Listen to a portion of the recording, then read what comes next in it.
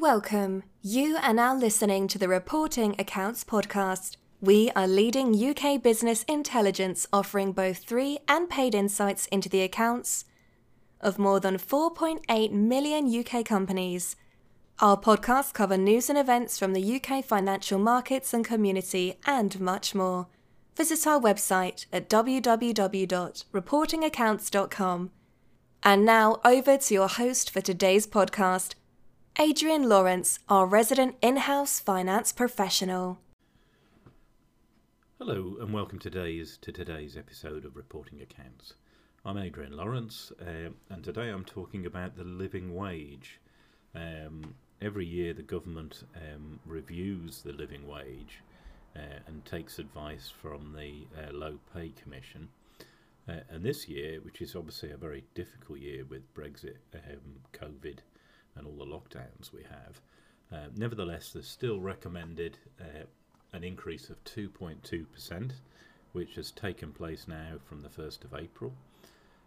So that's a very positive decision from a worker's point of view, because typically that represents £345 increase in pay for someone on the national living wage.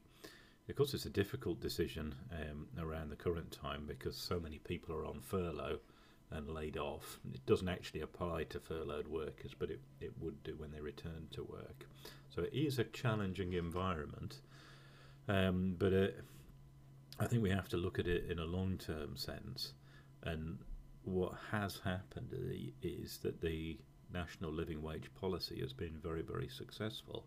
Skeptics, and I suppose I'd include myself in that at one point, assume that an increase in minimum wage would reduce the amount of employment in the economy.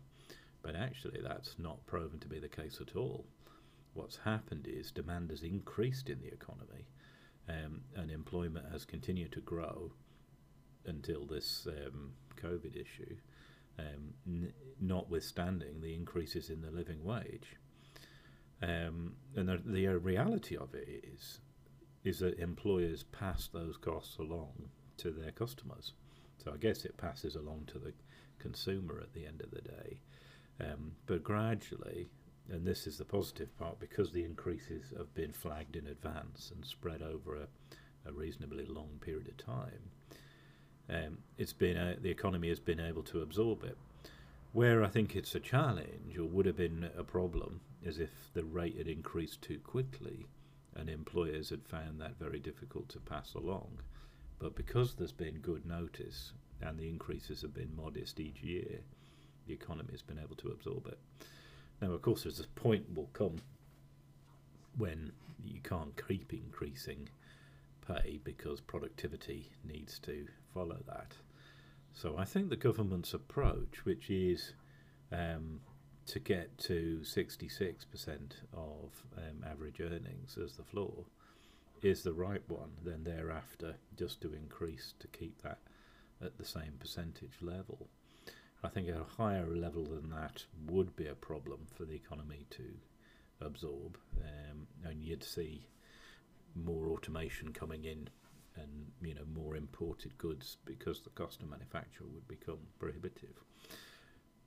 But nevertheless, it's a positive news story, and there are employees who are getting a 8.7% increase because the threshold has changed, and 23 or 24-year-olds will now be eligible for the national living wage rate, whereas previously they'd received a lower minimum wage level. So good news story all round. Let's hope the economy bounces back strongly, and we can continue in this same way. To learn more about reporting accounts and how we hold information on more than 4.9 million UK companies, please visit our website, which can be found at www.reportingaccounts.com. Thanks for listening.